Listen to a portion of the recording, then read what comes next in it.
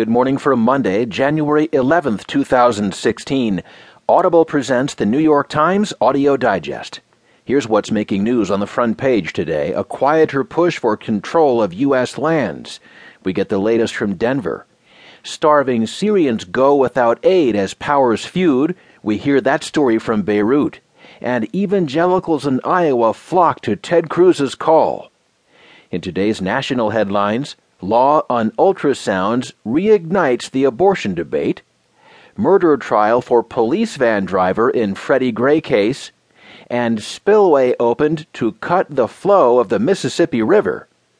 In today's business headlines, brain drain shows level of faith lost at Yahoo.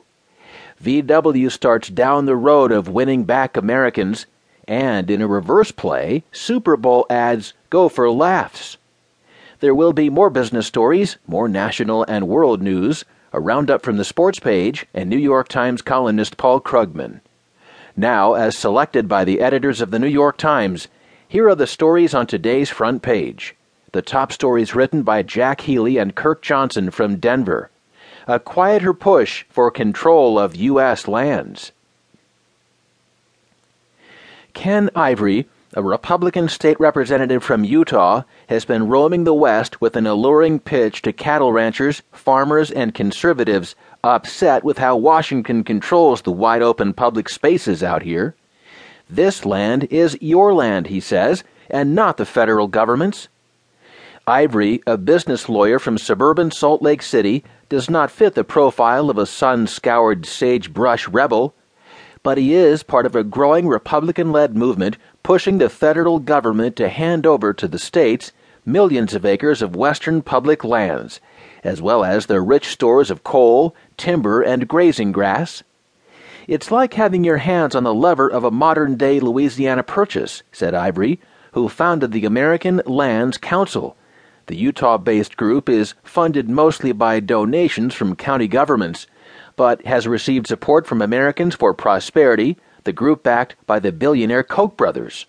The idea is one that resonates with the armed group of ranchers and anti-government activists who seized control of a wildlife refuge in Oregon more than a week ago. Ammon Bundy, the crew's leader and the scion of a Nevada ranching family steeped in disputes with the federal government, said he and his sympathizers had gone to Oregon to give the refuge back to local ranchers. Many conservatives, Ivory among them, criticized Bundy's gun-toting tactics, but their grievances and goals are nearly identical, and the outcry has grown amid rural anger at President Obama's efforts to tighten regulations on fracking, air quality, small streams, and other environmental issues that put struggling western counties at odds with conservation advocates. In the past few years, lawmakers across the West have offered up dozens of bills and resolutions seeking to take over the federal lands inside their borders or to study how to do so.